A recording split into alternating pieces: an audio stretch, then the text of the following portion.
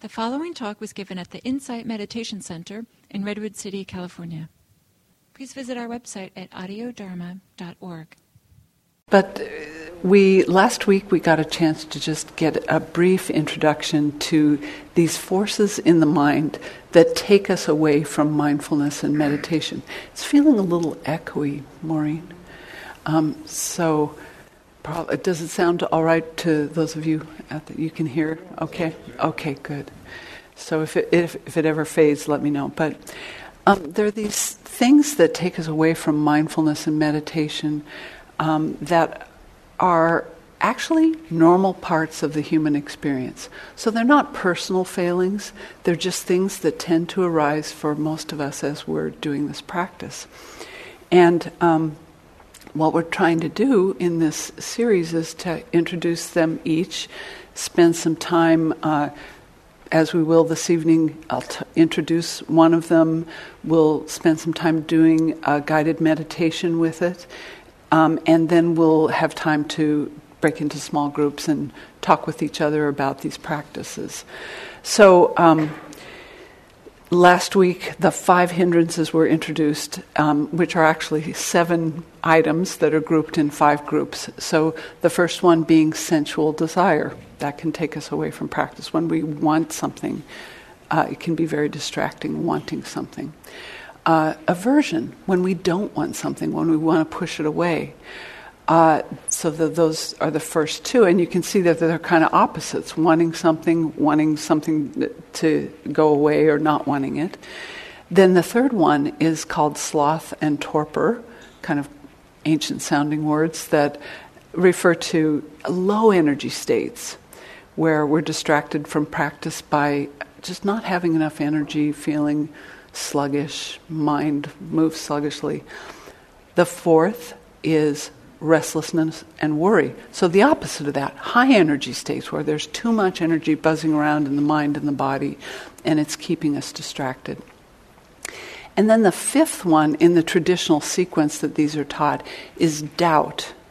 So doubt can occur with any of the other hindrances, and interestingly, we've decided to reverse the traditional order of teaching these, and tonight we're going to spend time with doubt. Part of the reason for that is that doubt can infect any of the others. It can come alongside them, and it is actually one of the most damaging to practice. So we introduced last week a way to practice with these hindrances, which was kind of this little memory device of bella, ciao bella, the Italian word beautiful, but that's an acronym in our case for B stood for be with the hindrance, just allow it, be present with it. E was examine, take a look at what's actually going on, what you're experiencing, spend time with it, understanding it. The first L of bella was lesson, see what you can do to voluntarily lessen the impact of the hindrance. The second L stood for let go. There are practices that can help you let go of it. Now, letting go sounds easy, but it can be challenging, so we can spend time this evening with different methods for letting go of doubt. And then the A in Bella stood for appreciate.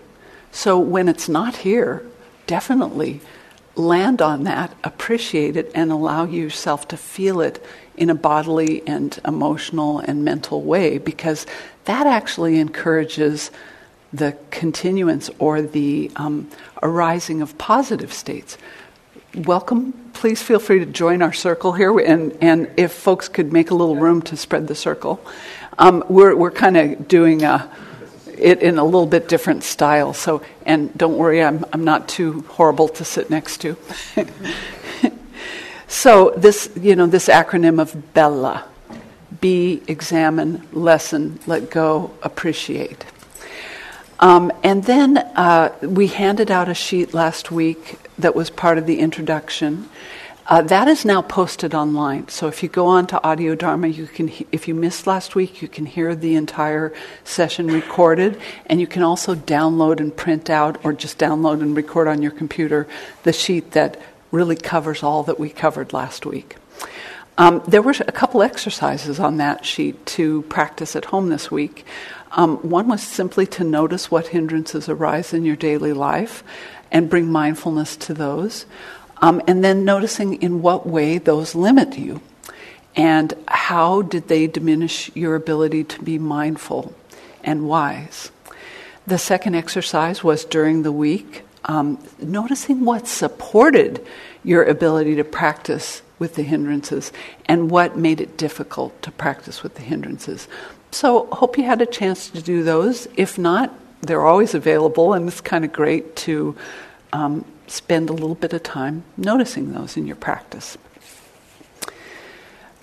So we'll start with a brief introduction tonight to the hindrance of doubt. So as I said, normally this is taught as the last hindrance, and when you get the handout at the end of the evening, you'll notice it's titled something like handout number 6. I left the number there so that at the end of this series you can come back around to it, because it's useful to notice throughout as you're practicing when doubt arises in subtle ways and big ways, and it's also useful to come back around to it and remind yourself about what that is.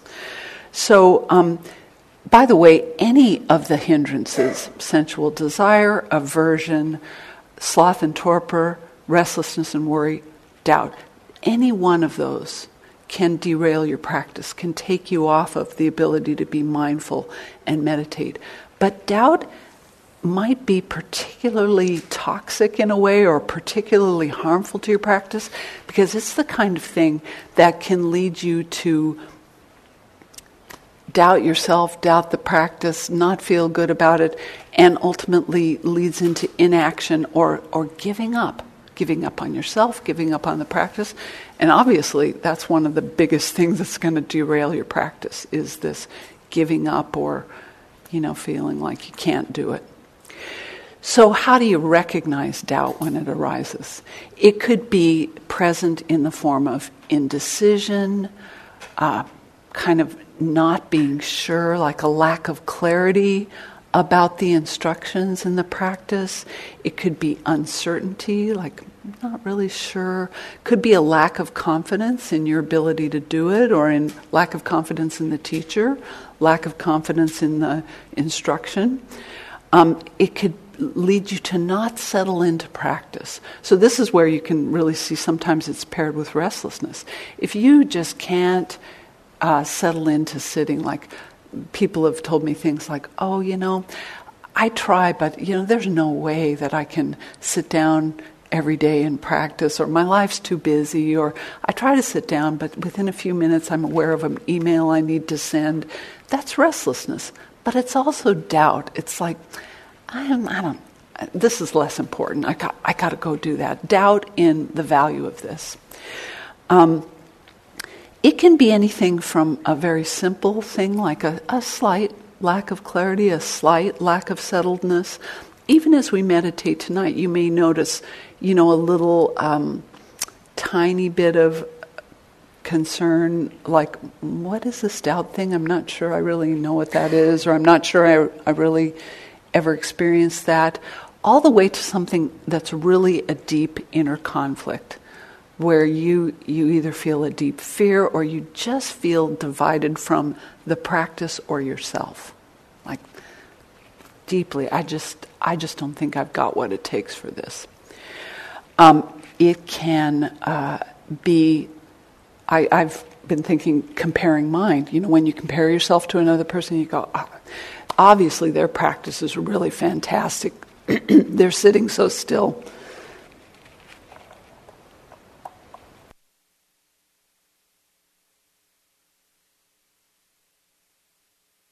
Still, they have so much insight. Their practice is great. Mine's not so great. Even that can be a kind of doubt, right?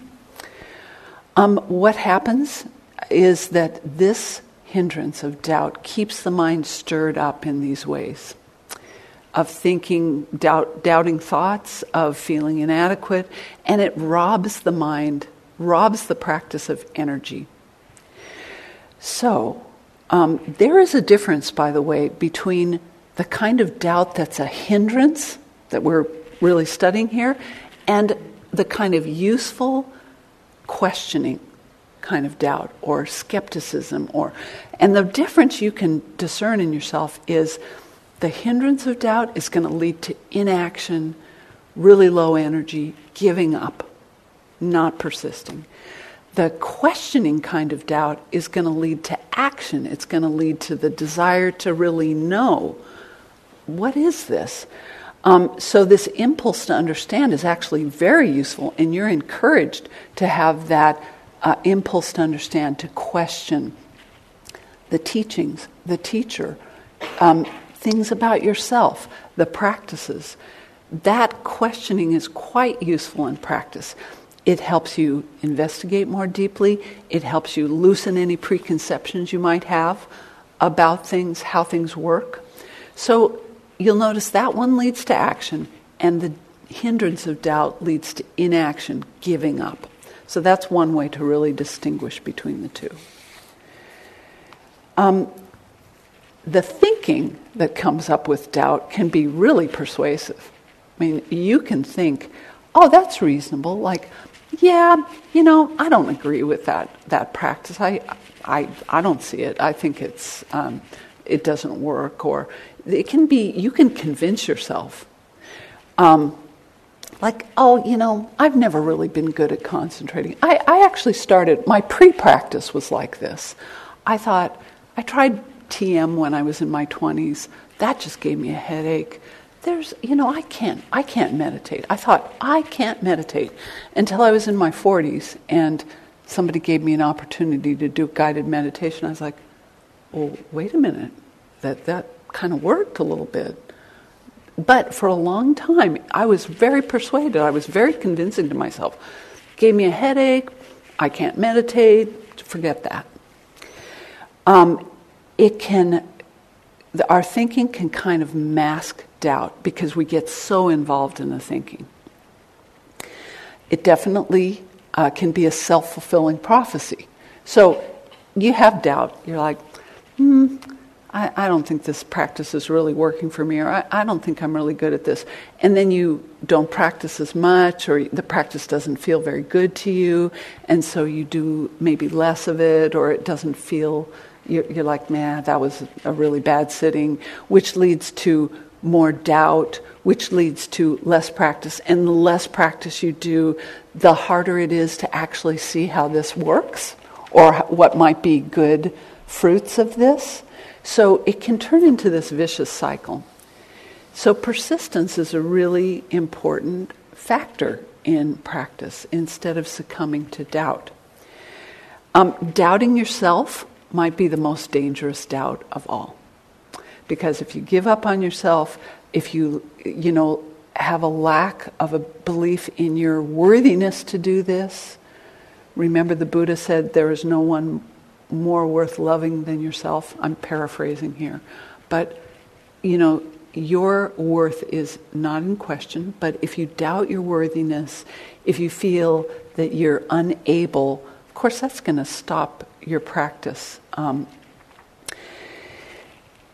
There may be specific fears or doubts that come up about the practice, like, well, if it can happen before the fact, or it can happen after you notice some changes. So people can think things like, boy, I don't know, this is changing what I want to do with my time. Suddenly I'm not interested in going to parties. Is this going to ruin my social life? Or, wow, this is really changing me, and my partner or my friends really aren't on board with this at all. In fact, some of them my family was like, is that a cult? Are you, they were really concerned about whether I was, being swept into something. And so, the idea of being cut off from friends, families, partners, that's a kind of doubt that can come up like, wow, is this going to ruin my life? What if this makes me want to give up my ambition or my wealth? Or, people develop concerns like that. And those doubts obviously can stop. That doubt in yourself, that doubt in what's happening, can really stop your practice. Sometimes people think the practice appears too difficult. You know, you're sitting there, you're sitting once again with pain, or once again you're falling asleep and you're like, man, you know, for the 20th time in a row, this really hurts. Maybe this is too hard for me. Maybe I'm going to hurt my body. I used to worry about that a lot. Is your foot falling asleep really going to damage your nerves in some way over time? Like, is this really, you know, is this pain actually going to hurt my back permanently? You know, or is this sleepiness, like, obviously, there is real sleepiness that, you know, you're not getting enough sleep and you need to get a good night's rest. In this culture, we're chronically sleep deprived. But there's also the sleepiness that comes that's like, can't quite stay with it. Well, maybe I'll just go take a nap instead. So obviously that will derail your practice. The idea that it's just not you just can't do it. Sometimes people build up this picture of some goal that's, you know, the end of this total freedom, total liberation looks like Mount Everest as viewed from sea level. It's like, I'm just never going to get there. I have sat here and heard many a yogi tell me, you know, freedom isn't, or total liberation is just not going to be possible for me, but I do this because, you know, other reasons. But, you know, people do not climb Mount Everest by looking at the peak and willing themselves up there. They do it one step at a time.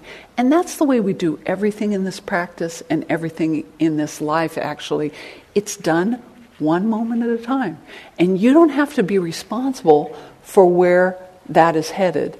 You don't have to hang that in front of your mind and go, oh man, I'm never going to make it all the way to liberation.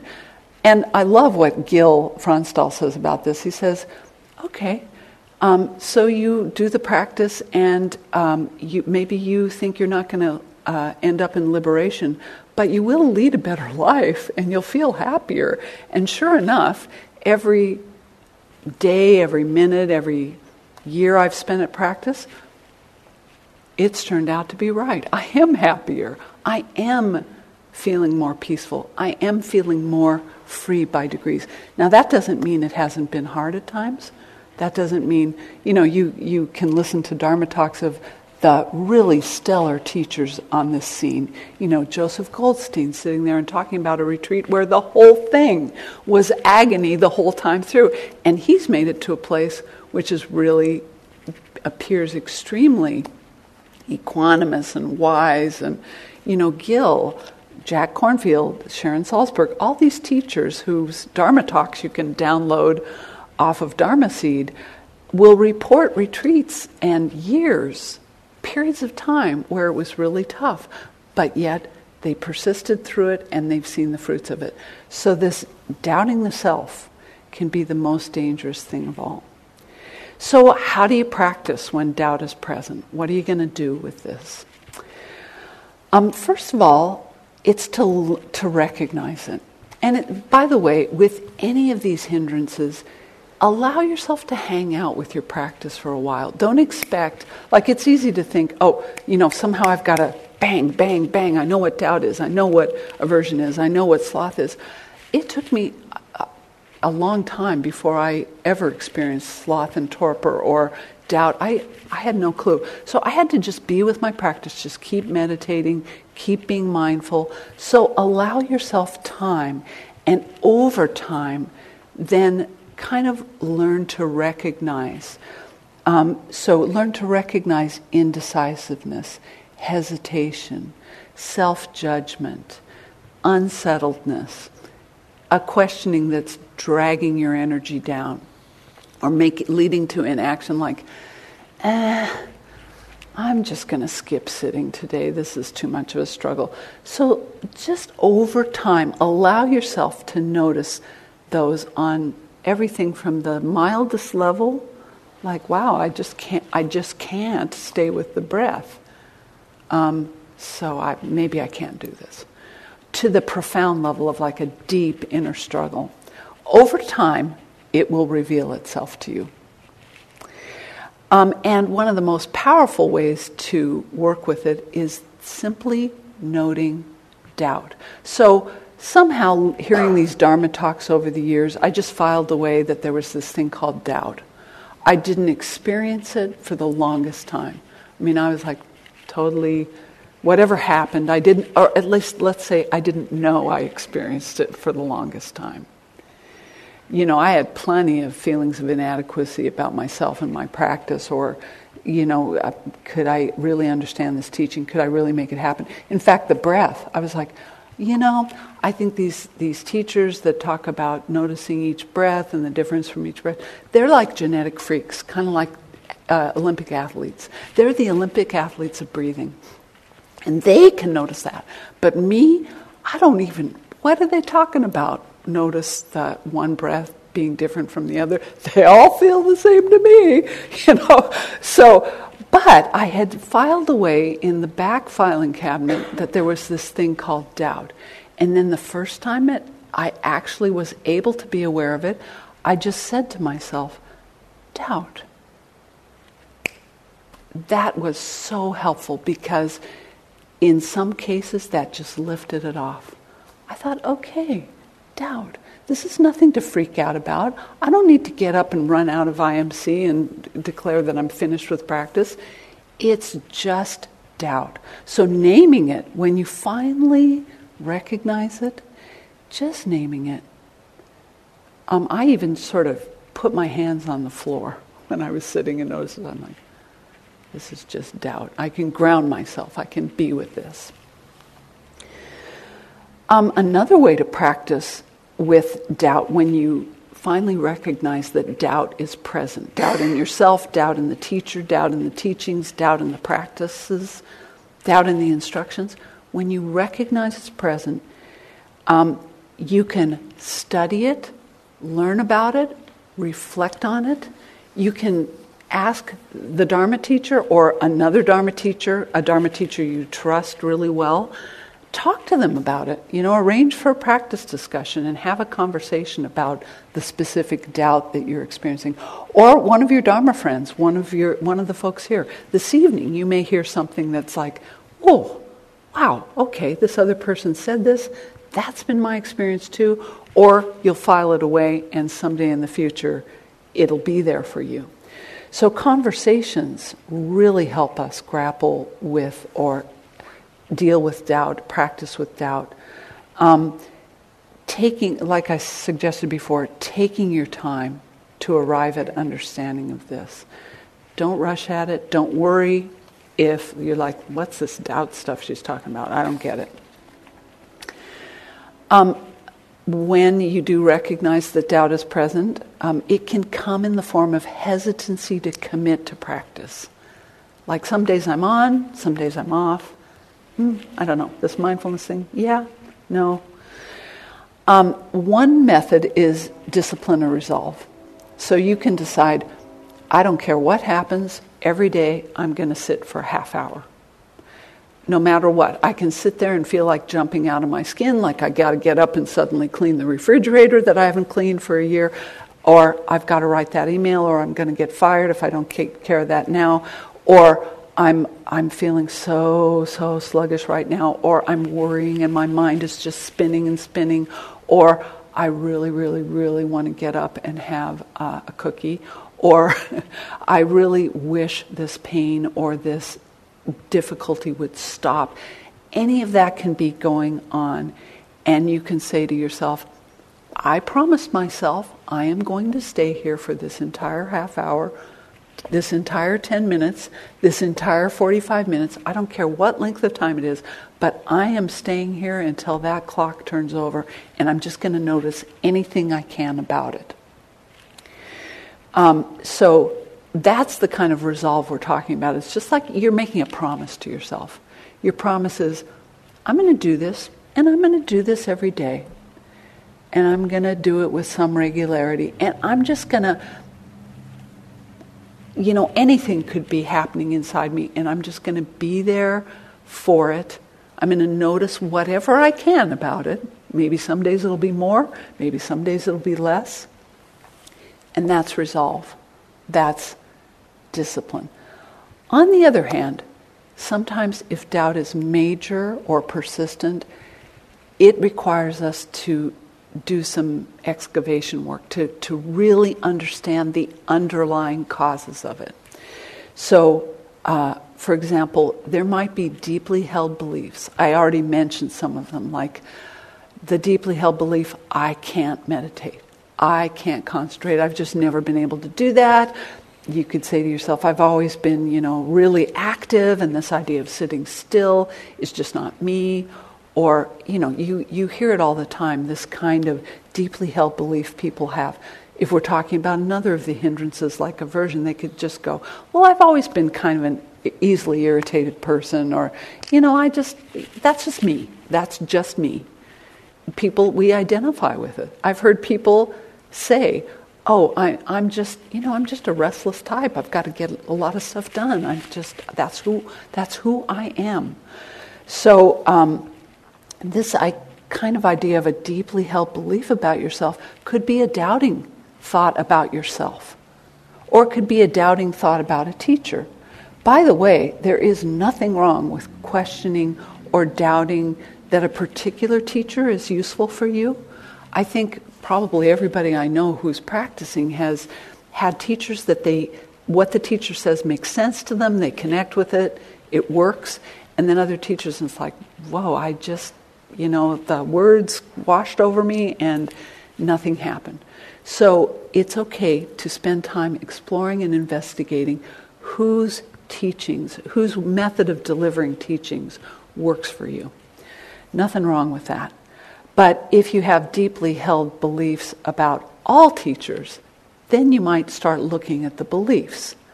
Or deeply held beliefs about all the teachings. Like, I don't know, this arcane language, of these teachings, what does this mean? I don't think this means anything to me. I'm a contemporary kind of person. Whatever the doubt is, looking at those beliefs. Some of the beliefs people have sometimes are, it's too selfish. I've heard people say, it's too selfish to sit every day and just focus on my own thoughts and feelings and mind. I've got a family. I don't want to be selfish like this. Or it's navel-gazing, it's self-indulgent. I'm not going to do that. Or the belief, I don't know, maybe there's something else I should take up instead. Like yoga really works for me. Maybe I should be spending this time on yoga. Or maybe I should be going for a run. I'm not, fit enough. Or all kinds of beliefs, from the deep to the, really just light beliefs. You can look at those. We have to attend to unresolved feelings. So when you doubt yourself, there may be some things you're holding against yourself. Things that you see as your weaknesses, or capacities that you wish you had that you don't think you have. So looking at the feelings underneath that, where did that anger at yourself, or mistrust of yourself, or self-judgment, or fear, where did fear come from? The fear, I won't be able to do this. Where do those things come from? So sometimes it's worth hanging out with, looking at what's underneath the doubt. And we can challenge ingrained ideas about ourselves, ingrained ideas about the teachings we're hearing, or ingrained ideas about change. Like, I don't think I want to rock the boat. I don't think change is such a good thing here. My life is going along okay. I don't want to suddenly have a bumpy marriage, or bumpy relationships with my friends, or so we might challenge ourselves. We might look at those fears, those concerns. So this is a lot about what can happen with doubt. One way to counter that lack of confidence in your ability to do this is to notice any little part of it that you're good at. So I said a few minutes ago that for me the breath was like, that's for the Olympic meditation athletes. I can't do this breathing. When I was first in practice, I gave that up for a while, because what I noticed I could do is I could meditate on sound. Sound was incredibly compelling to me. I could keep renewing my attention to ambient sound or silence around me. And that was great. And then I noticed I could stay with sensation in the body. I could explore each part of my body and what the sensations were and renew my attention to that over and over again. And after a few years of doing that, suddenly the breath became like, oh, okay, now I get it, now I can do it.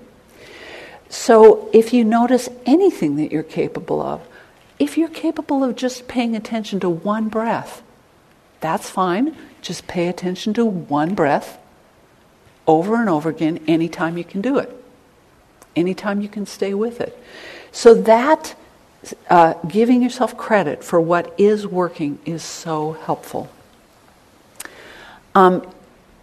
Feeling good about the smallest increments in your practice. Like, okay, I was able to stay with the beginning of the breath, the middle of the breath, the end of the breath. Good. Oh, I got distracted a few minutes.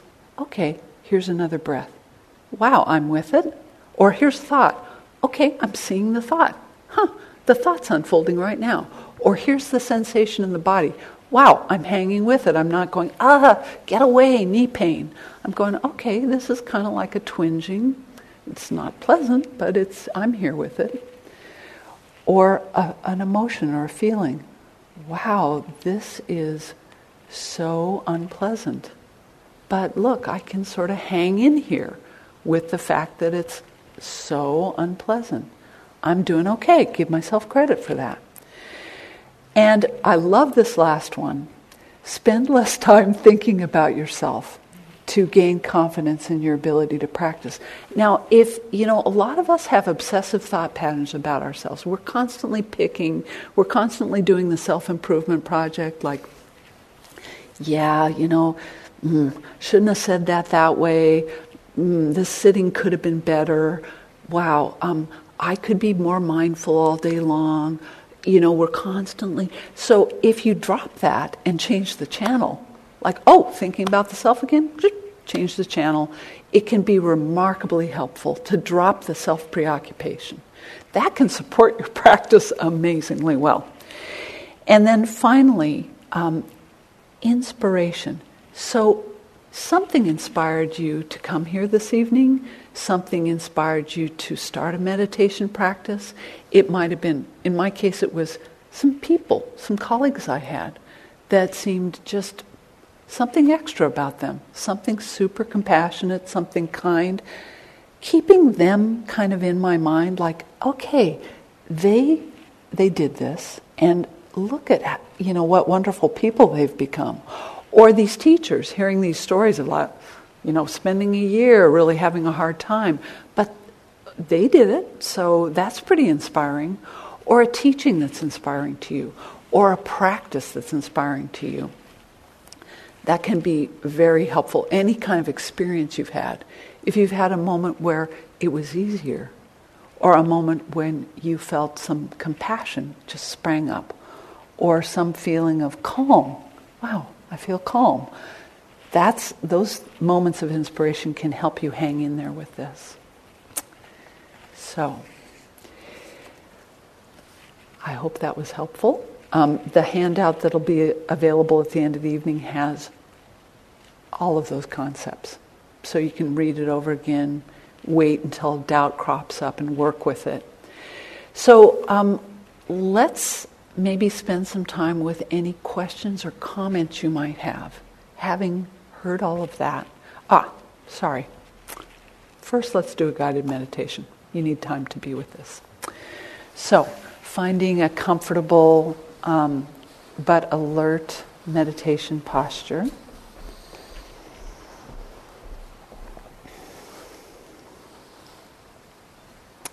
First, allowing yourself to notice how you are. You just heard quite a bit of information.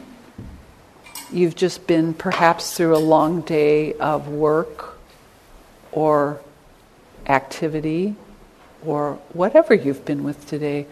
Allow yourself to take note of that. And gradually allowing yourself to notice how your body is.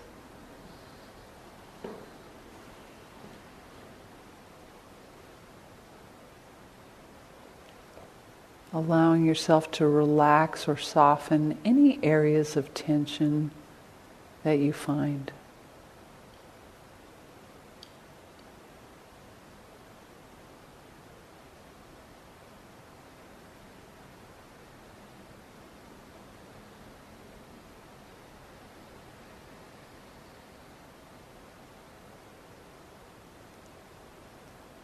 Taking in your environment,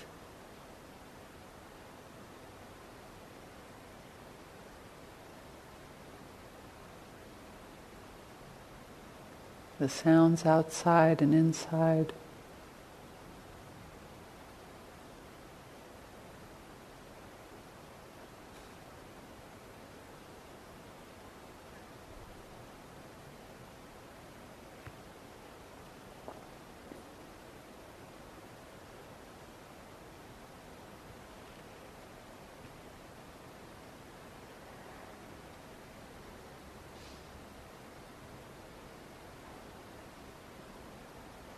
And gradually turning your attention to whatever meditation object you commonly like to work with. It could be the breath. It could be simply the flow of experience as it arises. Whatever you typically practice with, give yourself the next 5 minutes to really settle in to that practice, renewing your attention to it, moment by moment. Being kind to yourself. If you notice you get distracted, just coming back and starting over again.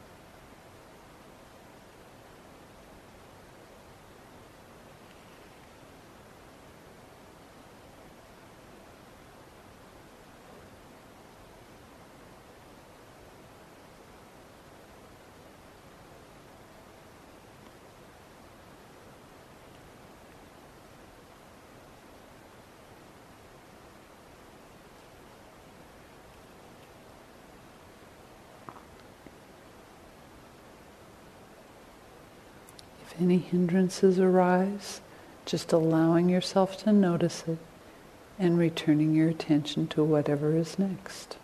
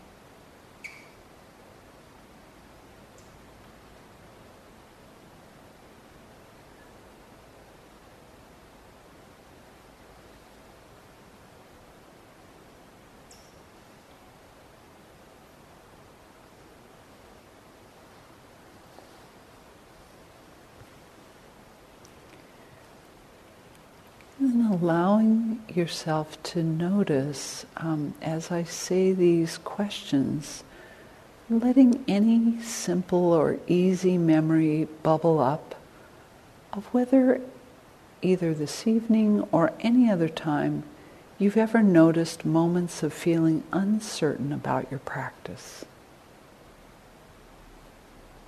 Not having to think about it, just letting it bubble up naturally if there have been. And if there haven't, not to worry about it.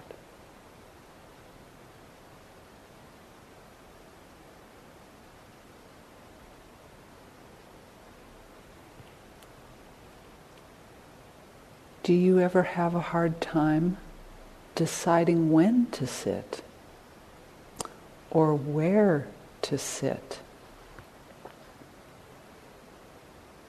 Or what practice to engage in during your meditation?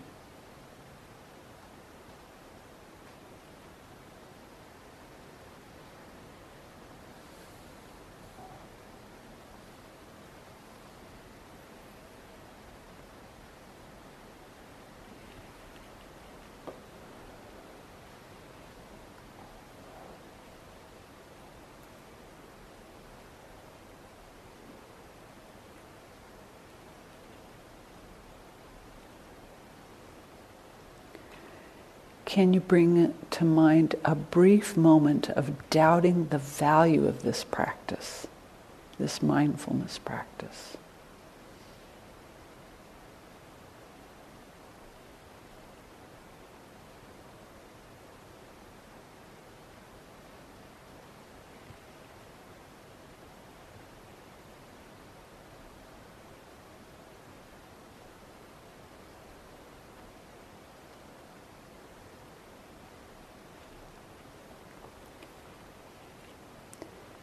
And if any simple memory came up of a moment of uncertainty in practice, or a hard time deciding when to sit, or what practice to do, or a brief moment of doubting the value of the practice, recognizing the similarity to a pool of muddy water. It's unclear, it's heavy, it's thick. Hard to see. And allowing yourself simply to be with this, the first be of Bella. So being present with, recognizing, acknowledging the presence of any form of doubt in the practice or in yourself that has come up in your experience. And take your time with it.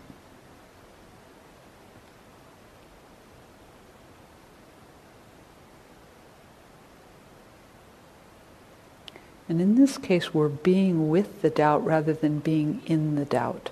So you're not feeding it any additional thinking. You're just being with the fact that it's present, or it's been present, or you're remembering a time.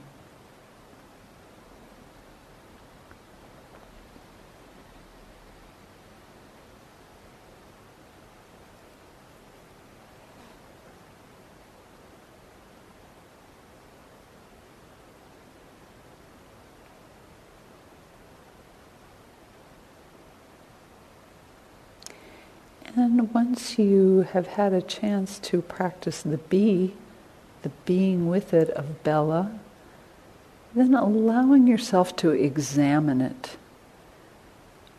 So perhaps noticing that whatever doubt that was leads to a feeling of inaction or a feeling of giving up.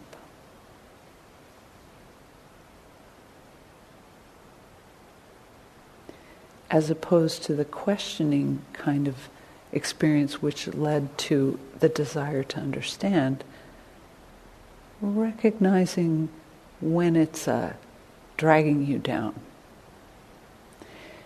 And noticing any physical sensations that accompany that. Could be physical tension, pressure, contraction, that accompanies the doubting thoughts that came up.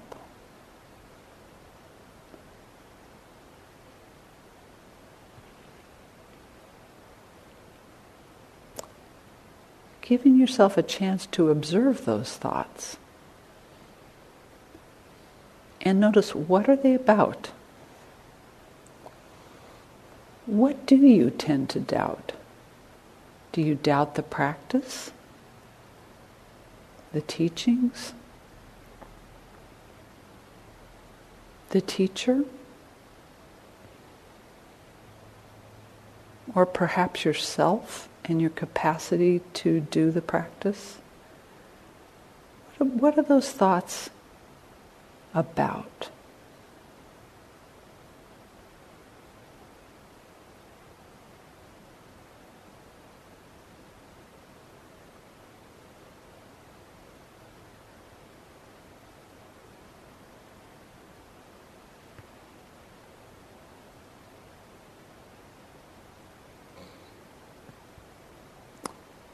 Now that leads to the L in Bella, the first L, lesson. So the minute you know that a doubt is present, you're actually experiencing a moment of clarity. And you can relax into that moment of clarity. Ah, that's an example of doubt.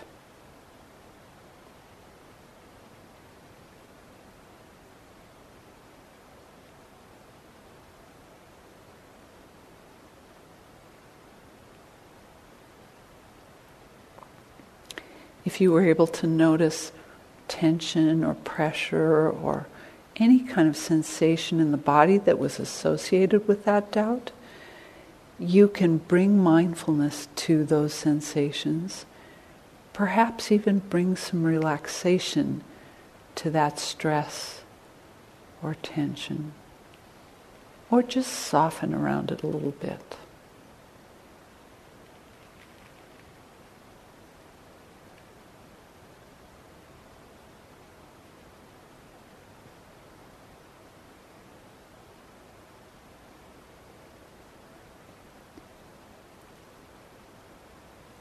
You can lessen doubt by creating some space around it. Maybe you're seeing the doubt from the other end of the social hall.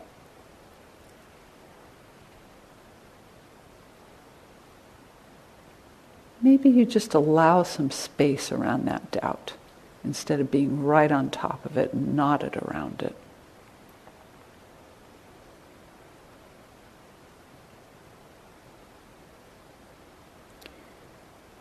And one way to lessen the doubt is that each time a moment of uncertainty, hesitation, indecisiveness, self-criticism, criticism of anything about this or doubt about this, just using the mental noting, doubt, to name it, that alone can lessen it a little bit.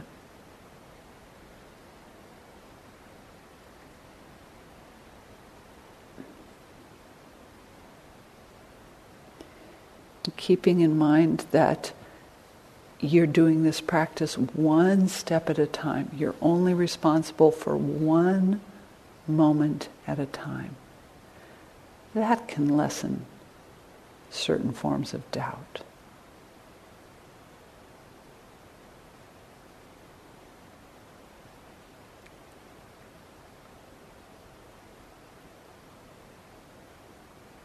The second L of Bella is let it go.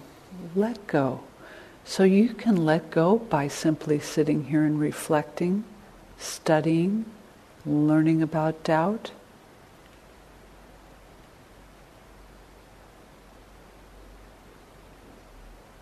You can examine and address areas when you feel conflicted about your practice.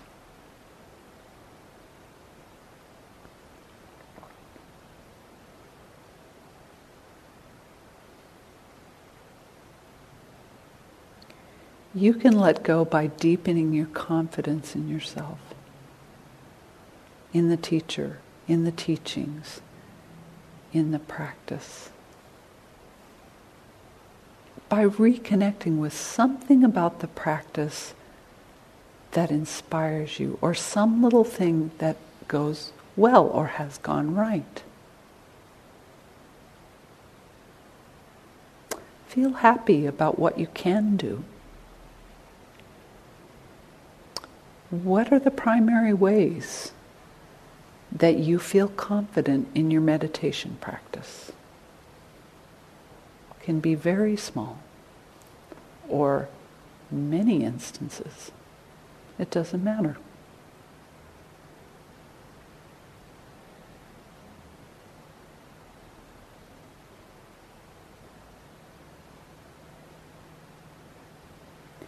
And as you alight on that method of letting go by noticing something that has gone well or is going well, appreciate the absence of doubt in that moment. Just appreciating what's going well can help encourage you, blow away the clouds of doubt, and transform your efforts with these hindrances, these natural and not personal but normal parts of human experience that are just there to be recognized and understood.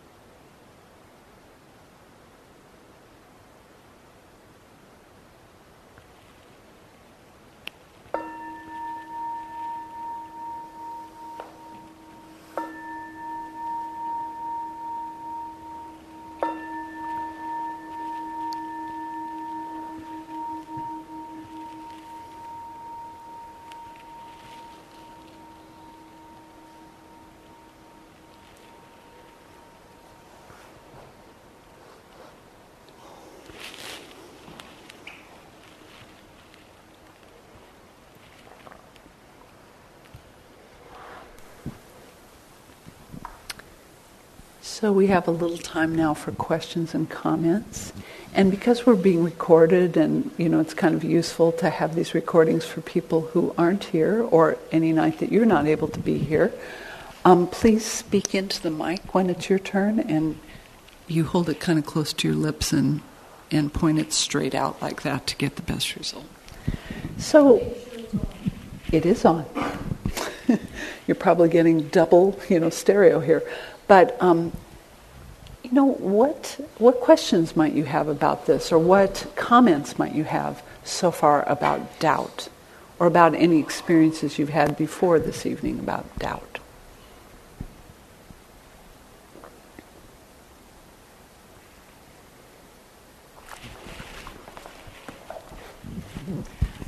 I'm not sure if it goes just to doubt, but I don't quite understand how, let's say you're meditating and you're trying to examine one of these hindrances, whatever it may be. How do you, if you're trying to find out the cause of it, let's say, how do you do that without engaging in all this kind of commentary within yourself, as opposed to trying to stay mindful of, in the moment?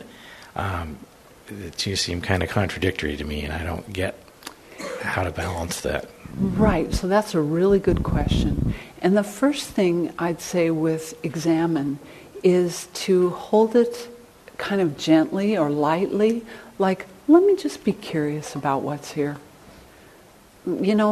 First of all, how is my body right now? Am I tight or tense or leaning forward, or is my forehead all scrunched up with thinking? So I think the body is a great place to start, because it doesn't necessarily add to all of the thinking. And then there's an art that takes time, really takes time to master, and that's noticing the process of thoughts more than fueling the content of them. So like, oh, right now it seems I'm thinking about, I'm having some self-judgments. Not, oh, I suck at this practice, this is terrible, I'm never going to be good at it. Instead of that, just going, these are words that are appearing in my head that seem to reflect self-judgment. So it's that kind of curiosity, just noticing what's there. The examination can just be like, oh, okay, how does sensual desire feel in the body? How do I know I'm experiencing sensual desire? Well, my taste buds are kind of yearning for chocolate. I'm tasting it. My imagination is starting to go, yeah, stop by the grocery store on the way home. Oh, that thought is a thought of sensual desire. So that kind of process. So being, just letting yourself notice what's there. Okay, but once let's say you I don't know, I feel like I can kind of do that to some degree, but if I want to get deeper, to analyze the cause of that particular hindrance in myself,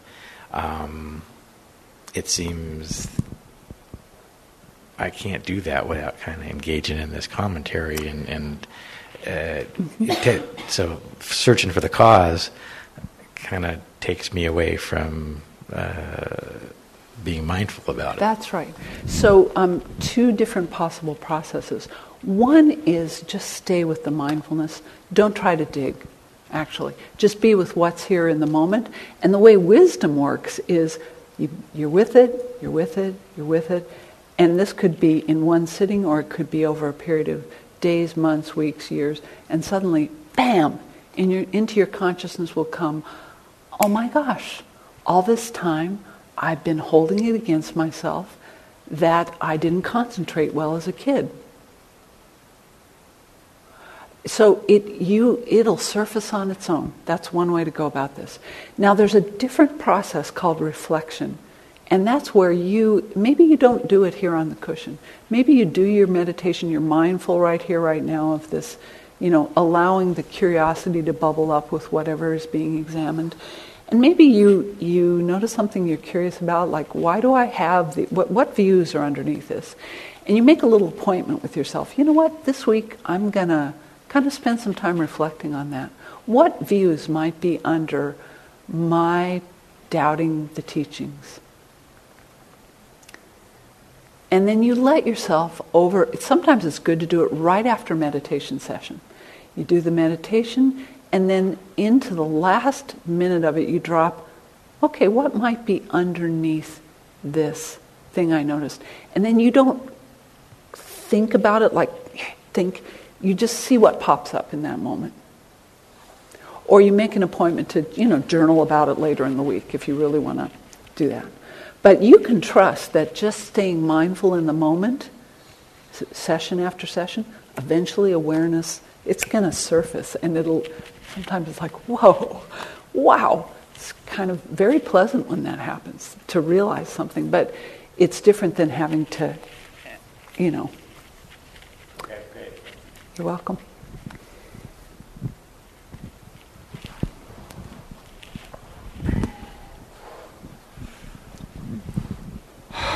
What I experience when my mind starts spinning,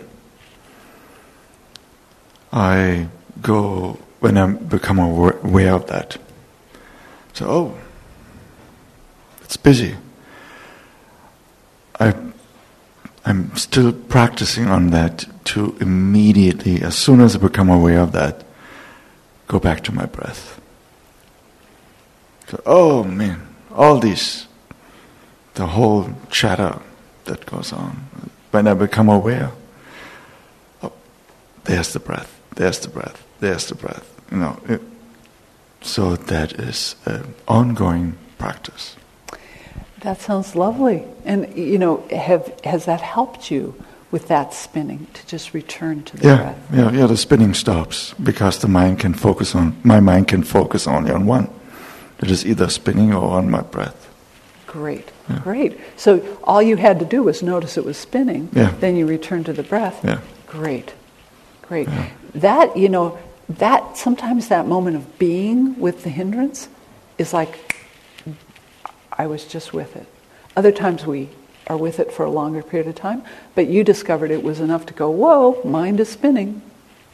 Great. Thank you for that.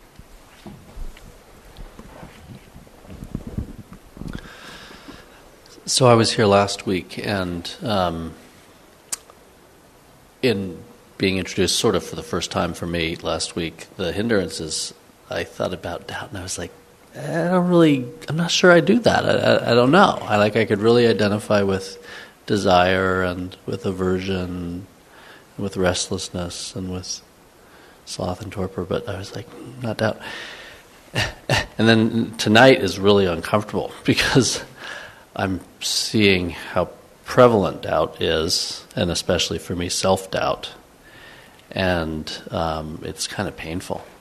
And I also feel the ways that doubt, well, I'll just stick with tonight, that I felt the way that in my meditation that doubt is so aversive that it then triggers, most typically for me, I think, restlessness, anxiety, and planning.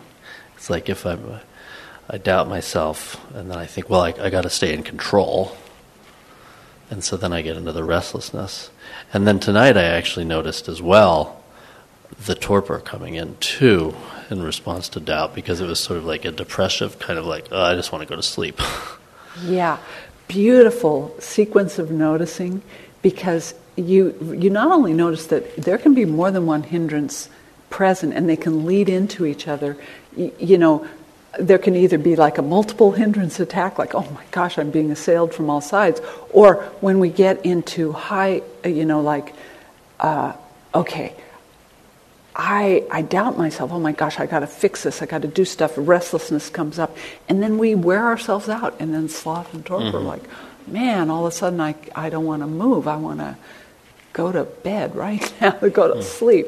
So hang with it and just enjoy that doubt opened up, you saw it, and this can happen years and years into practice. I was noticing as I was studying this again and preparing for this, I was like, oh my gosh, here are some layers of doubt that I wasn't looking at before that are there.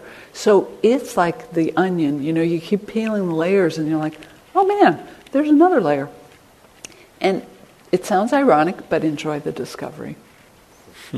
That's the appreciate part. I saw it. Yay. Mm-hmm. Yeah. Great. Thank you. So I want to give you all a chance to get into small groups and talk about this with each other. So if you could find 2 other people and just find a place to sit together. We're going to be in little groups of 3. I think that works out in terms of numbers. 3, 6, 9. We might have one group of 2. So one group of 2 and the rest groups of 3. Anybody that you want to sit with, please go sit with a couple other people. And I will give you the questions that we're going to explore and the method we're going to use after you find your other people. So find them first.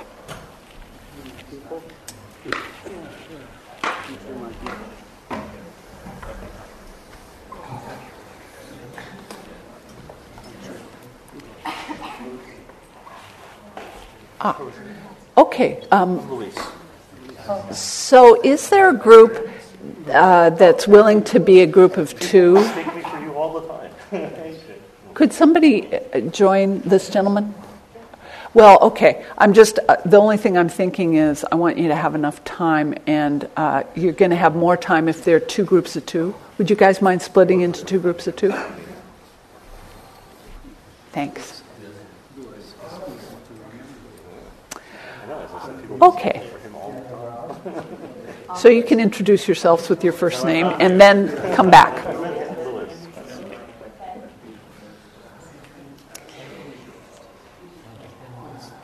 So the particular practice we're going to do is a very specific practice. Each person is going to have 3 minutes to hold forth on the question. That means you're going to talk. You're going to do a monologue for 3 minutes. The other people are only going to listen.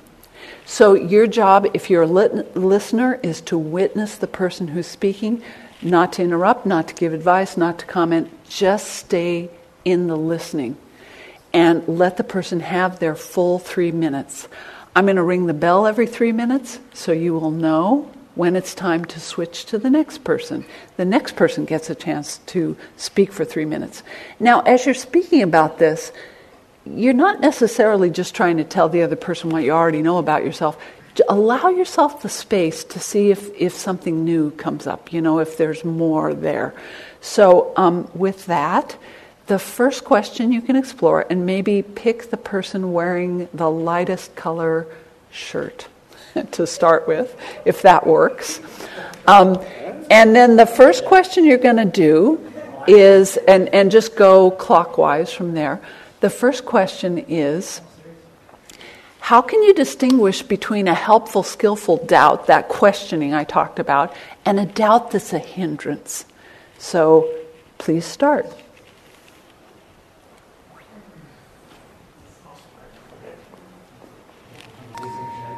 Okay, now we're going to pause for 1 minute of just silent reflection. So allowing yourself to settle, and just give yourself a minute, and I'll ring the bell at the end of the minute.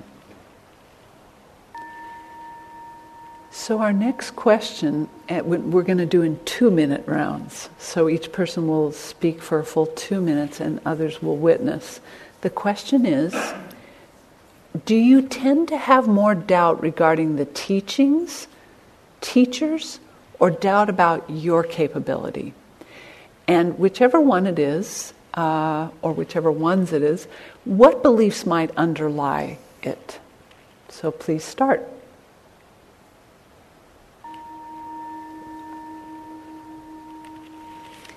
So coming back to our big circle, if you would.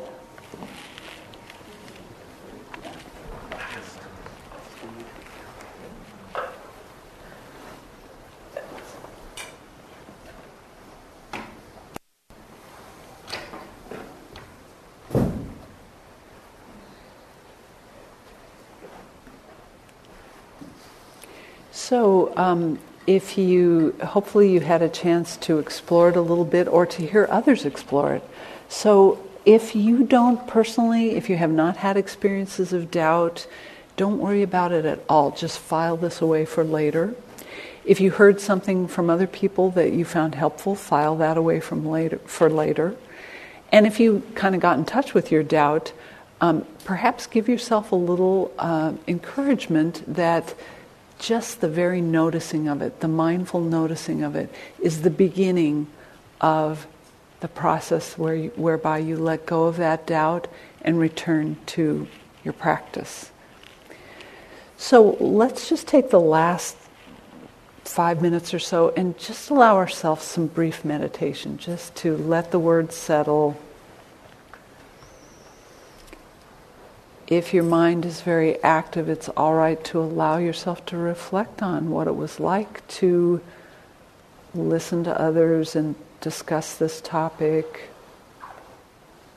or any barriers or challenges you noticed. Or if your mind feels like settling down, allow it simply to settle into your meditation. Appreciating any good qualities you're noticing in yourself or your meditation.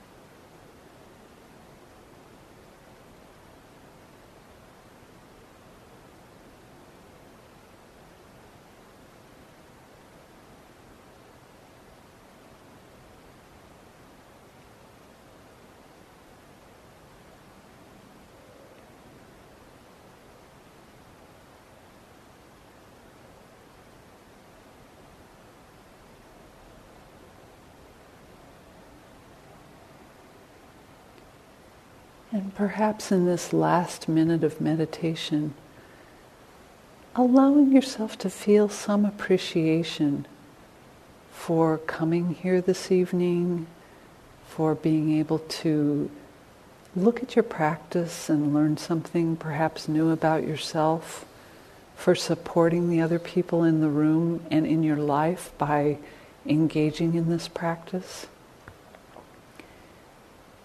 and for your patience and persistence in whatever measure those showed up, appreciating any moments of mindfulness, any moments of understanding.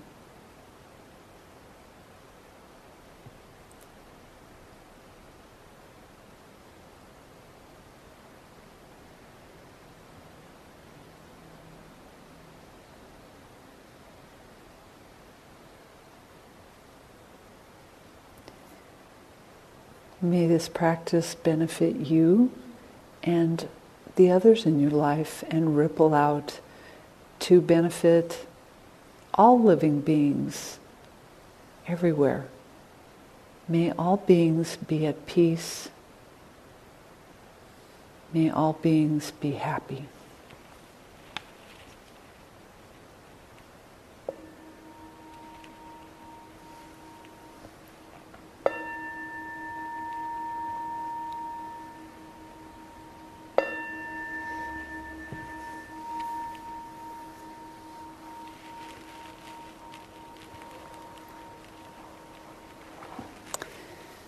Thank you for sharing the evening.